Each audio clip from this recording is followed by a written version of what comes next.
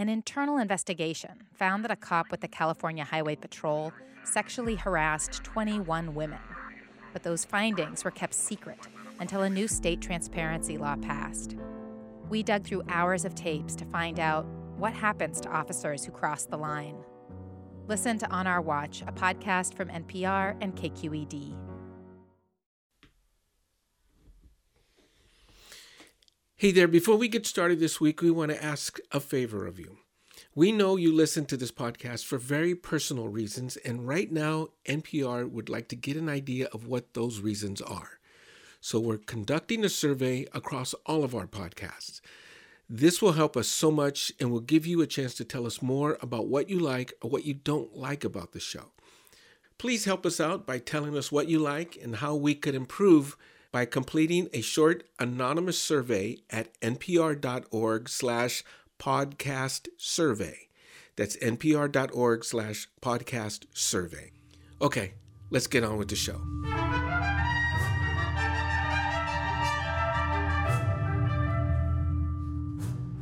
From NPR Music, this is Alt Latino. I'm Felix Contreras. And I'm Alt Latino producer Ana Maria Sayer.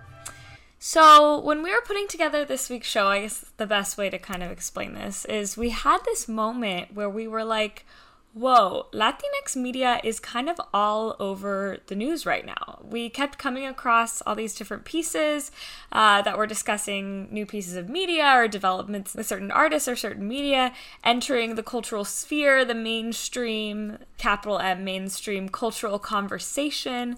So we figured we needed to take a moment, or rather an episode, to do a little survey of what's going on with Latinos in media right now. Felix, what do we have on the agenda for today?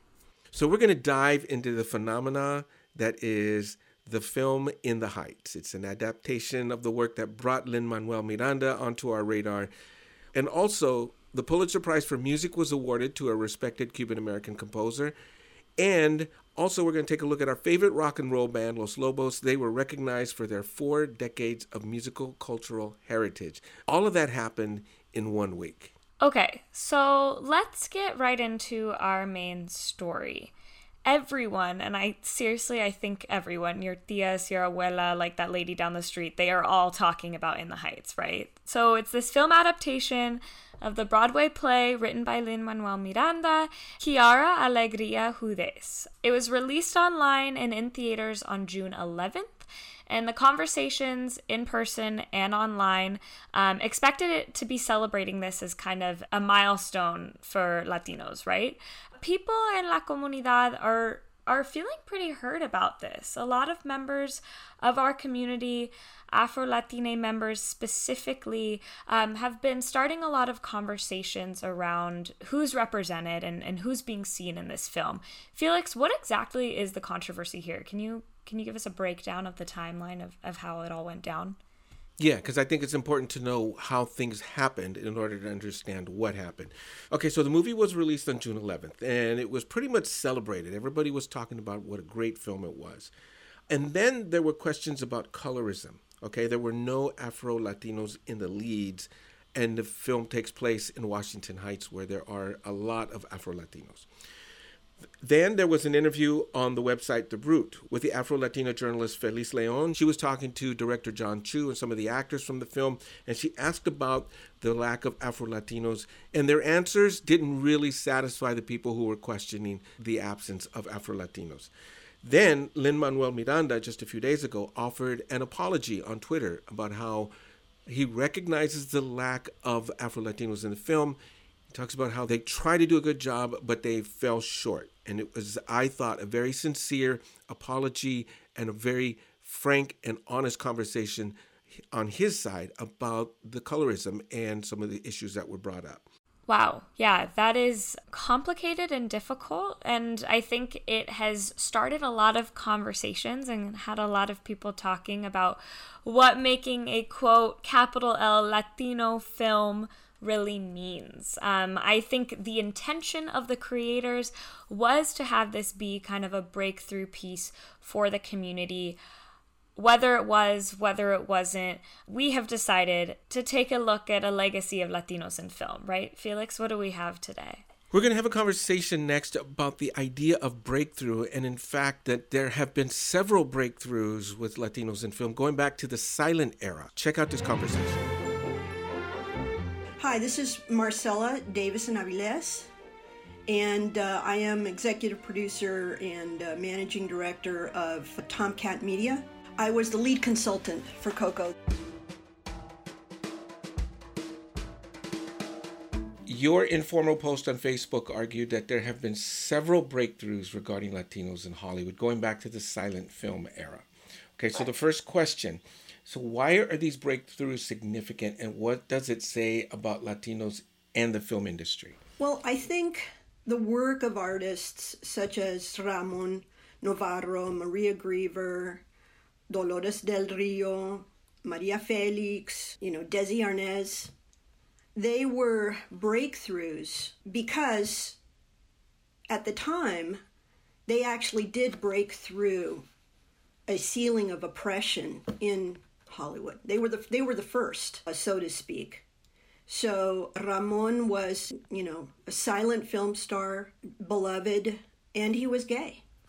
And he was his journey as a gay Latin lover, gay in his real life, a Latin lover and on the screen, caused him, incalculable challenges relative to claiming his agency and claiming his artistry. And then you have an artist like Maria Felix, who, broke through the machismo, the culture of machismo in Mexico with a film like Doña Bárbara. I mean, there's been tons of to her about her work. But a composer like Maria Griever, I mean, how many people have heard of Maria Griever? She was the first Mexican composer to achieve international acclaim. She wrote thousands of songs under contract to the Hollywood studios, Paramount and others. What a difference a day makes. She's in the Jazz Hall of Fame for composing What a Difference a Day Makes, except when she composed it, it's Cuando Estoy a tu lado. A tu lado is the title. So to answer your question, I think we have a history in Hollywood. We have a tremendous legacy in Hollywood, continuing to this day.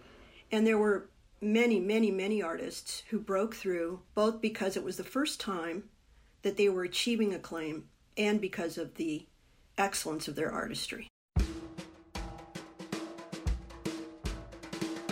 Tell us a little bit about Ricardo Montalban. What made him a first? What made him a pioneer in that regard?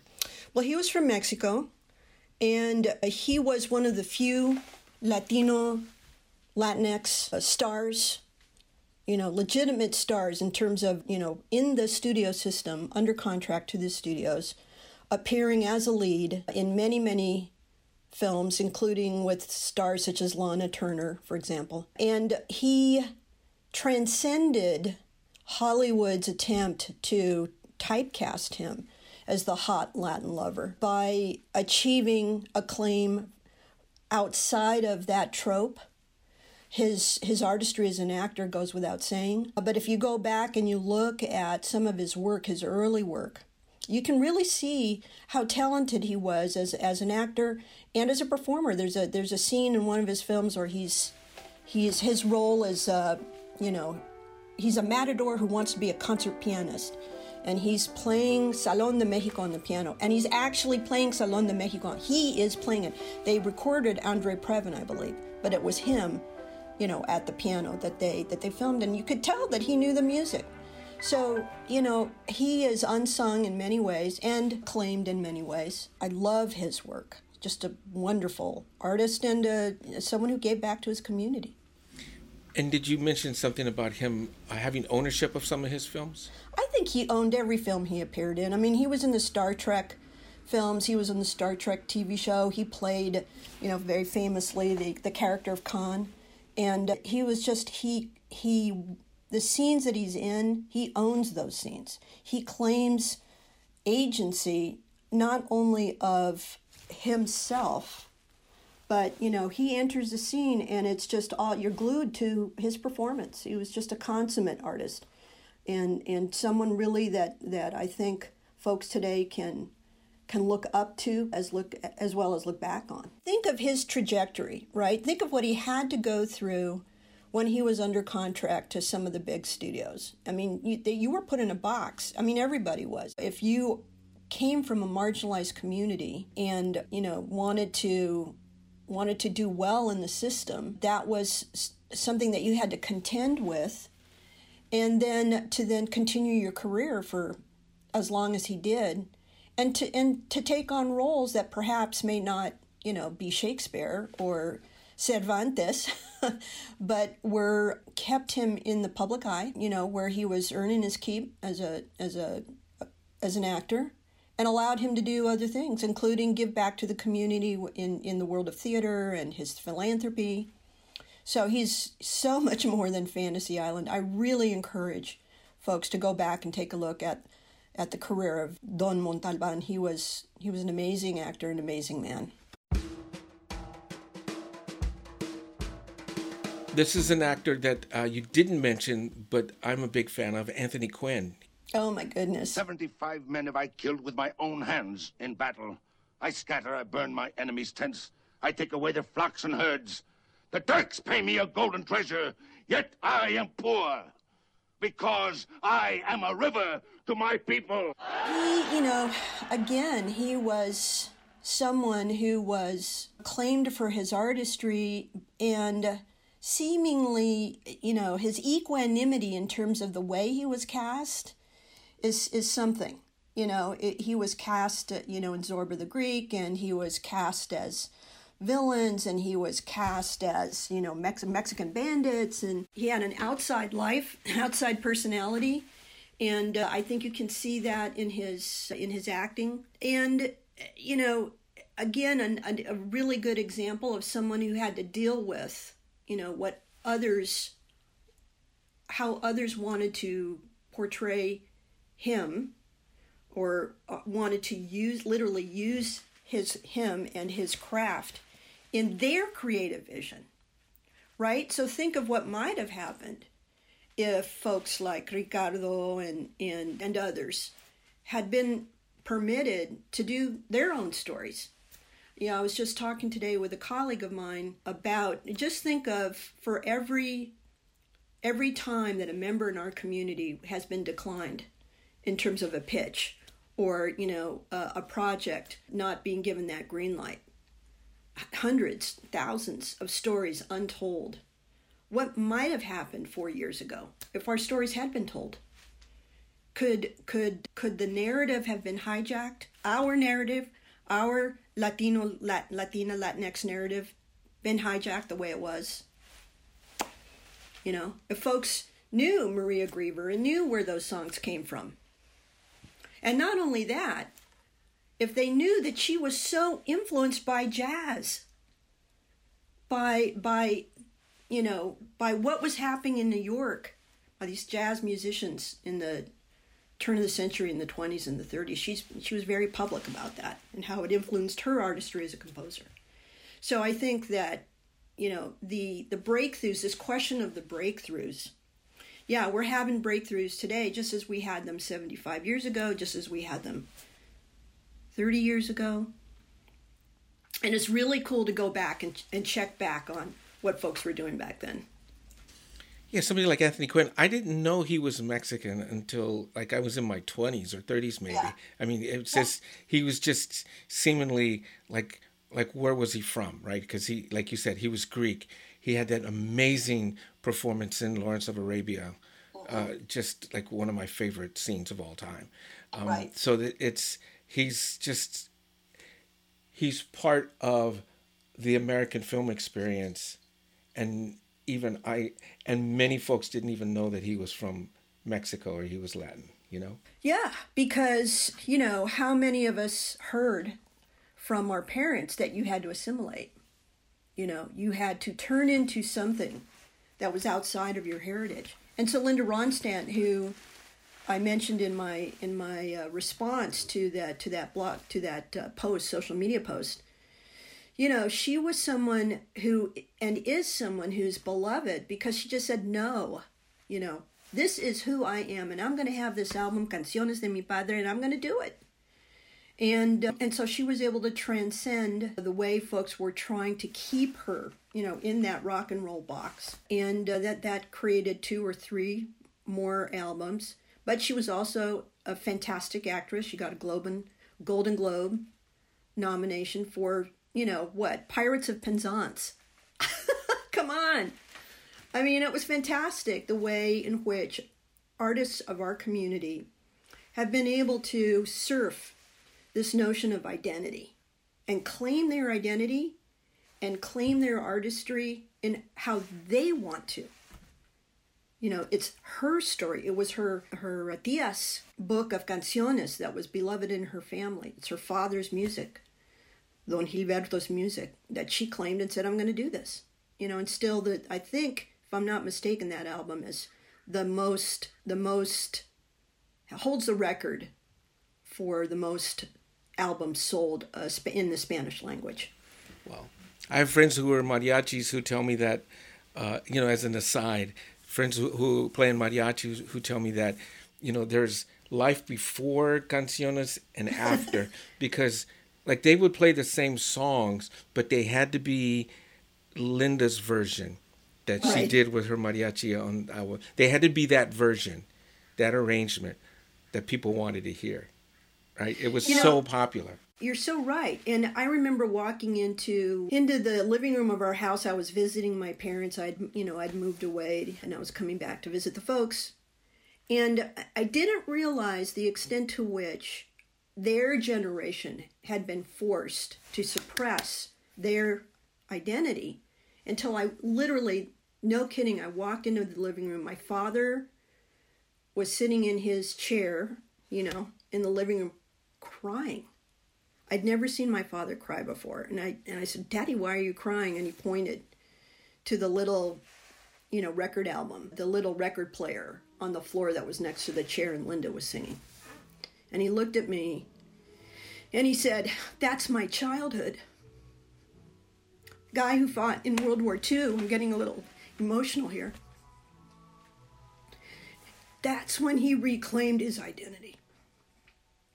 Because he had to hide it. A man who told us, you have to speak English first. You can't speak Spanish. My mother and father would get into fights over speaking Spanish at home. And she never stopped speaking Spanish at home. And he said, no, you have to speak English first. So the work of these artists and the breakthroughs that they achieved are so impactful, even today, but definitely then. Por un amor me desvelo y digo apasionada, tengo un amor que en mi vida. What does all that history tell us about this moment of In the Heights?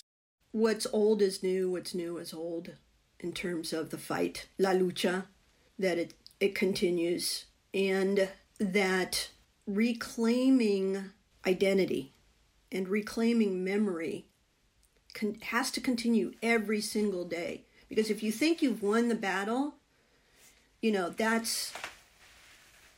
is when you're at risk of losing the war in terms of achieving equity, achieving this idea of inclusion, this American idea of inclusion. And so In the Heights is so essential, and so much a film to be celebrated, a show to be celebrated, and music to be celebrated. And yes, discussed in terms of the casting, a dialogue that's happening. But that's all good.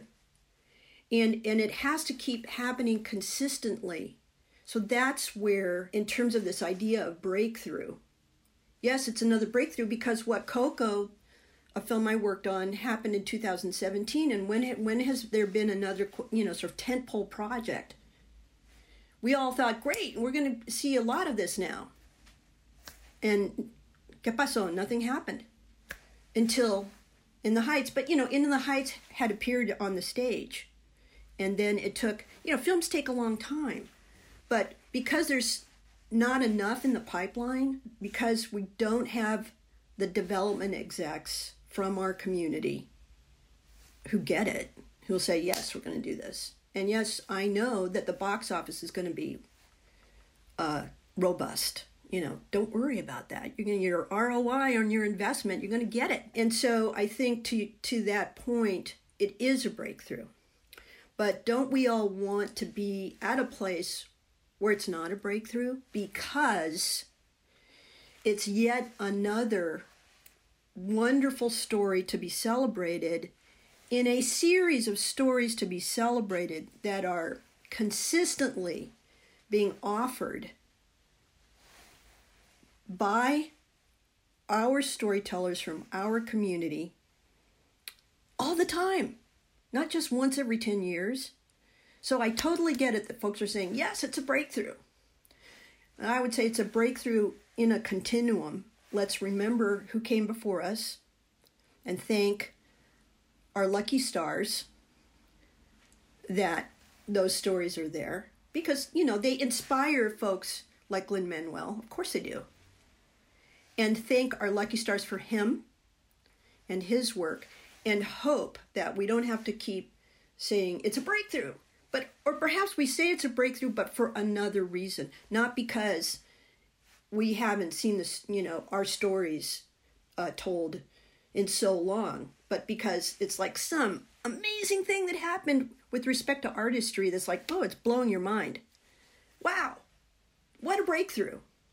But not a breakthrough because we've been excluded, but a breakthrough because it's some cool thing in music or in theater or in film that's just that aha moment is, you know, in the thought bubble over your head. It's like, oh my God, I had no idea he could do that. Wow, I want more.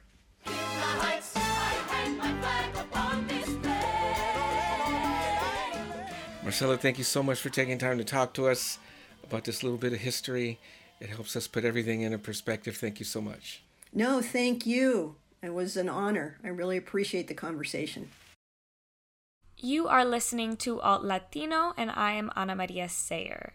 For almost 50 years, the East LA band Los Lobos has been documenting their view on life with 16 studio albums, 4 live albums, 3 compilations, 2 EPs, and a boatload of appearances on compilations and film soundtracks. Wow, that is a legacy.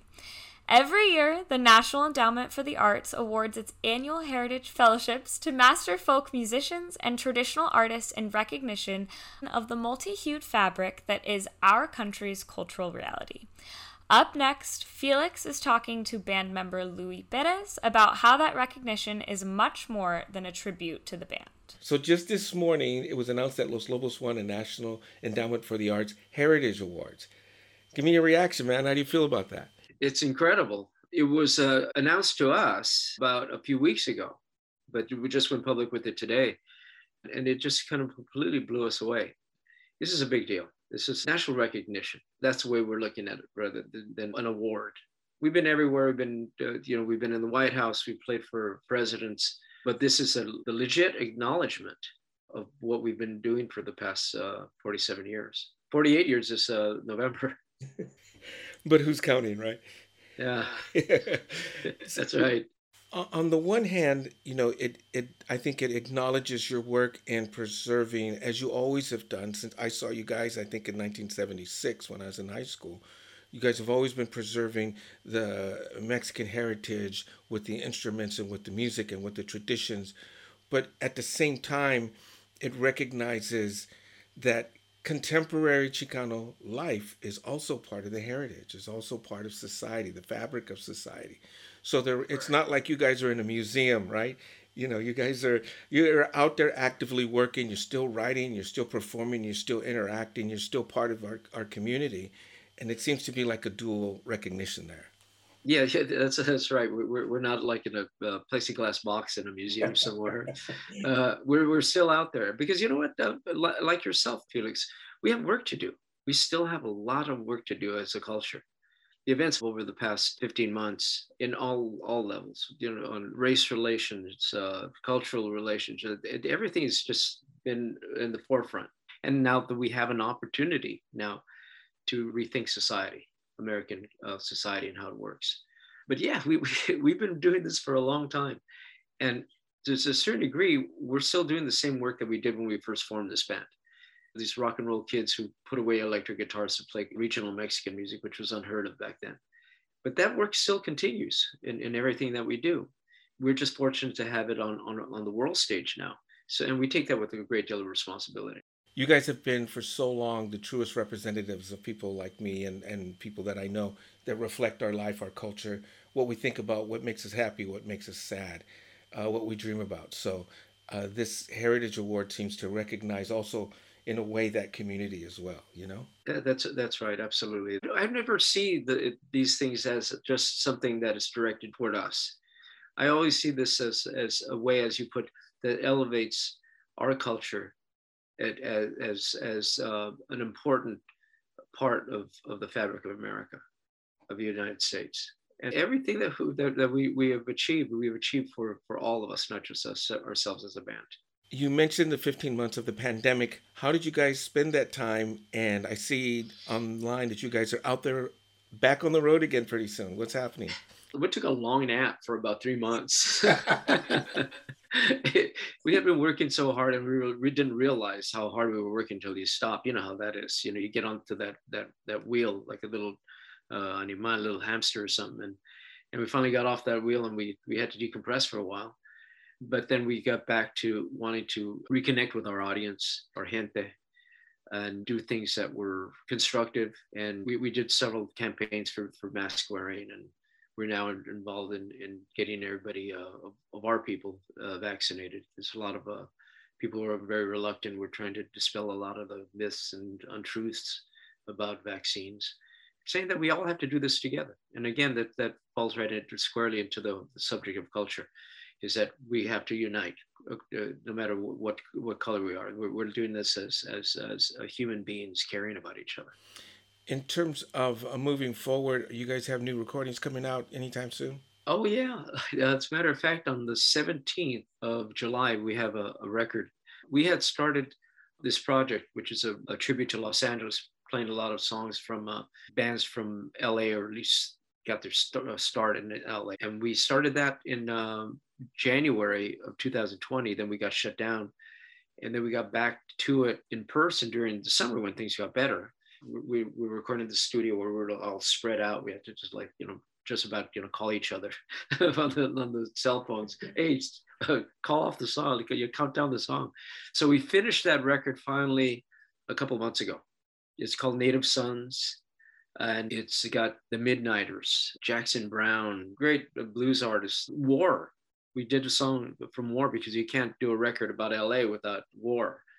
So it's a cool record, and a couple of the singles have already been released, and the whole record's going to be out in a couple of weeks. So the Heritage Awards is very appropriate because once again, with this project, the LA project, you're capturing a living, breathing culture as it existed and as it exists now. So congratulations, man. Thank you. Appreciate that very much. Our anniversary is this November. We'll be 48 years old.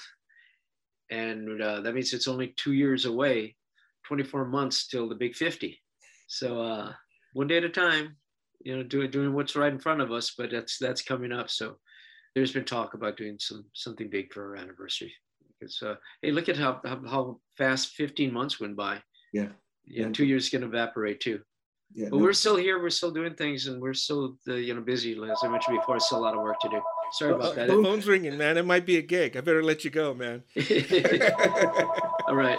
Louis Pettis, thank you so much, man. Thank you, and I appreciate you acknowledging this, and it's always great to be part of what you've done in Alt Latino on NPR and doing for all of us. Thanks, bro. Thanks, man. Okay. Abrazos. Igualmente. And now on to another award announced this week. Most people associate the Pulitzer Prize with journalism, but they also recognize achievements in literature and music, believe it or not. This year, the awards for things like poetry, history, nonfiction, and drama were either awarded to people of color or had themes that dealt with our communities. That included the prize for music, which went to Tania León, a respected Cuban-American composer who won for her orchestral composition called Stride. It was commissioned by the New York Philharmonic to celebrate the centennial of the right of women to vote in this country, and had just one premiere performance before, sadly, as we all remember, the entire country locked down at the start of the pandemic last year. Felix caught up with Tania León at her home in New York to talk about it. Tania León, musician, composer, conductor, educator, and now Pulitzer Prize winner. What was your reaction when you first heard the news? Well, I had no idea that was happening because I didn't know anything about the announcement that day. And I found out through a colleague of mine that heard the announcement, and he was the one that got in touch with me. So otherwise, I would have continued the entire day. And who knows when was I going to be able to find out? I don't know. But once it settled in that you had won, what did you think about the reaction? It's a tremendous honor because now that I am in the thick of it, is that I realize that it's a very coveted prize and how important it is for the community. It's a tremendous surprise. I mean, something that I didn't expect. Your composition Stride was part of the New York Philharmonic's Project 19 commission. Can you tell us what that was about, and then tell us about the composition? Well, it's actually the 100th anniversary of the Declaration of Women's Rights in the United States. The woman's right to vote. Exactly, women's right to vote, I'm sorry. And the person that steered this idea was Susan B. Anthony. I was approached by the Philharmonic along with 18 other composers that happened to be women in order to make a statement as a celebration, a musical celebration to the effort of these women a century ago. And of course, I was invited to write a piece. And it just so happened that my piece I dedicated to her. It also so happened that during that week, it was her birthday. And the rest is history. And it's Stride because by reading about her life, her resilience, everything that she wanted to do, plus many things that I have actually witnessed, that every time that there's a group of people that believe in certain principles, they actually gather and in a way they march. And that is one of my experiences when I arrived in the United States, that for the first time in my life, I saw the marchings of the people that were actually supporting the ideas of the civil rights. When I started writing this piece, all of these different memories started coming to my mind. And also, in the case of Susan B. Anthony and the movement that made possible for this to materialize, remind me very much of the women in my family that were unstoppable. And that is an energy that I know very well.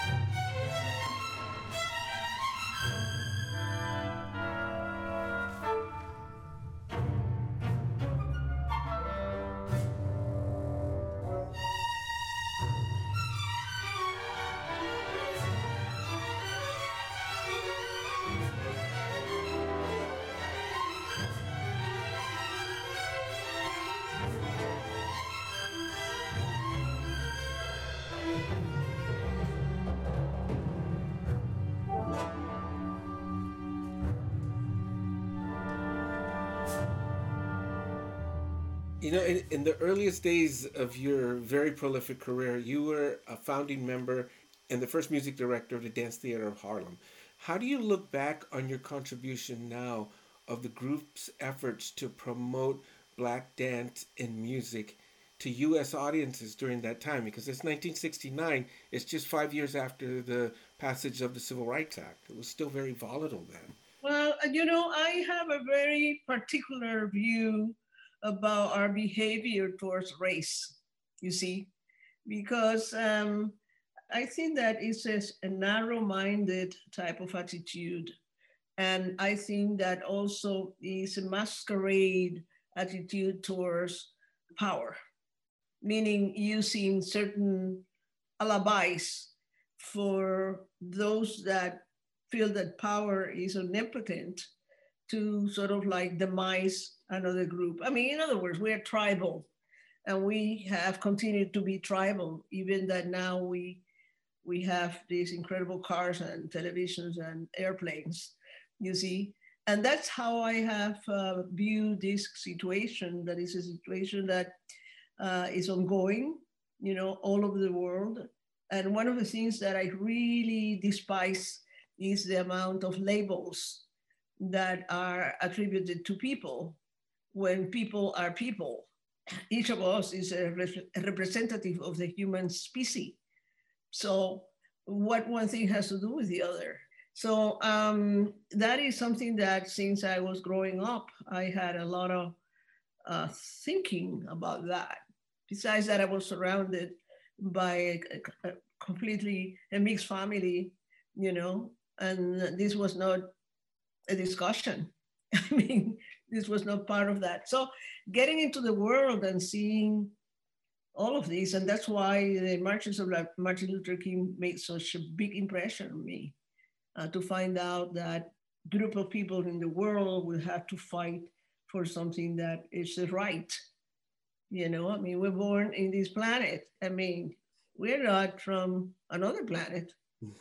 It's the same planet. We all walk in two legs, we have eyes, hair. Who cares what is the texture of the hair?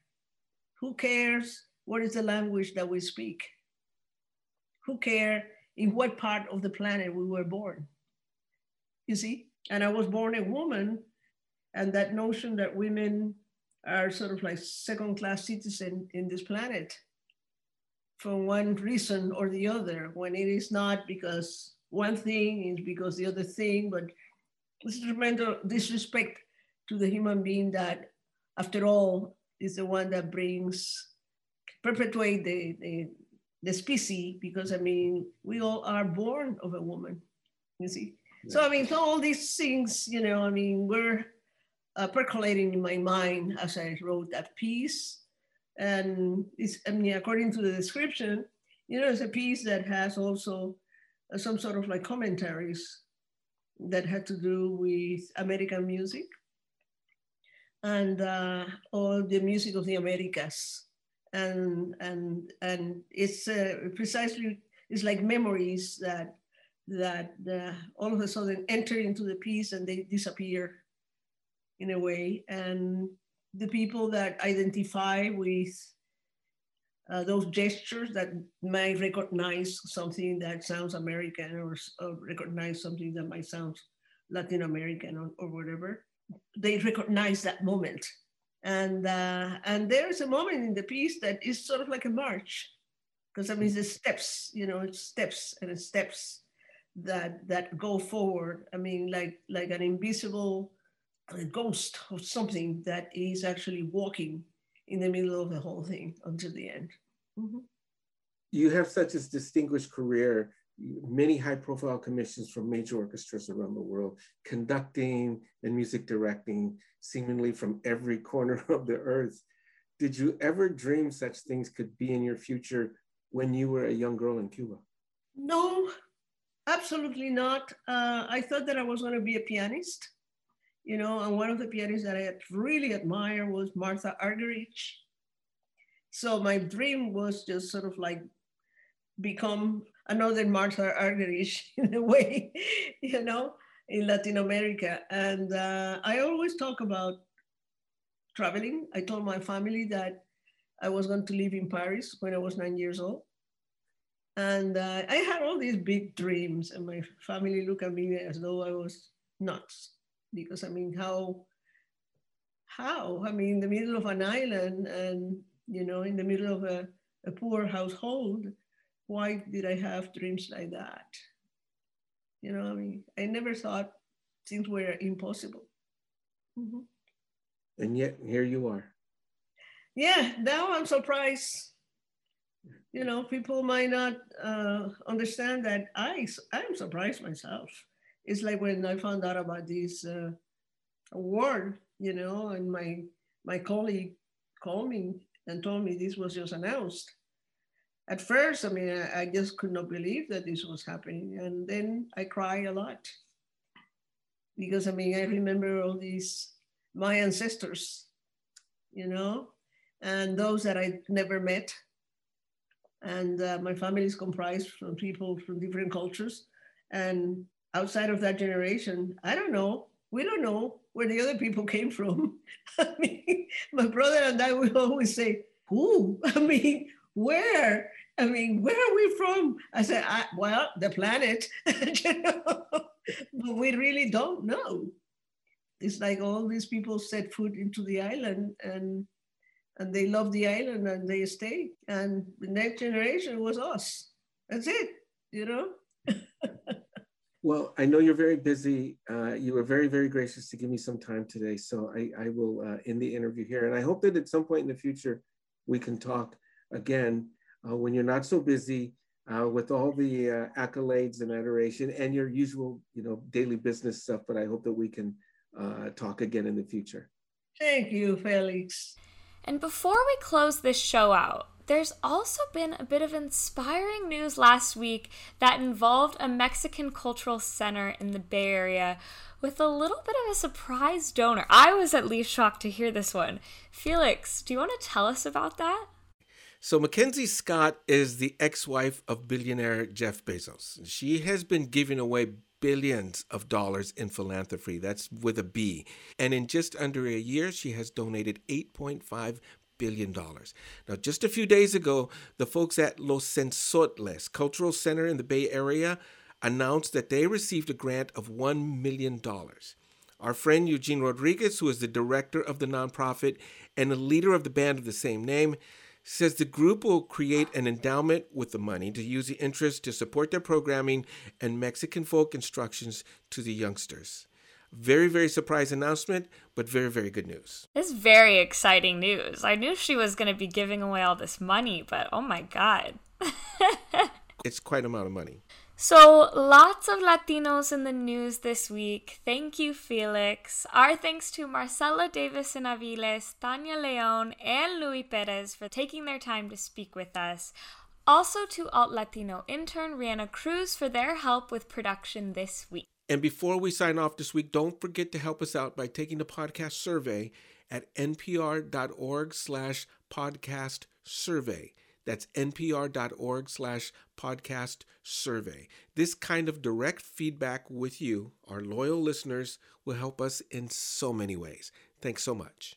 You have been listening to Alt Latino from NPR Music. I'm Ana Maria Sayer. Thank you so much for listening. Everyone, have a lovely week. And let's close out the show with some more from the Pulitzer Prize-winning composition by Tania León, Stride. Our thanks to the New York Philharmonic for this bit of music. Felicidades, Tania León.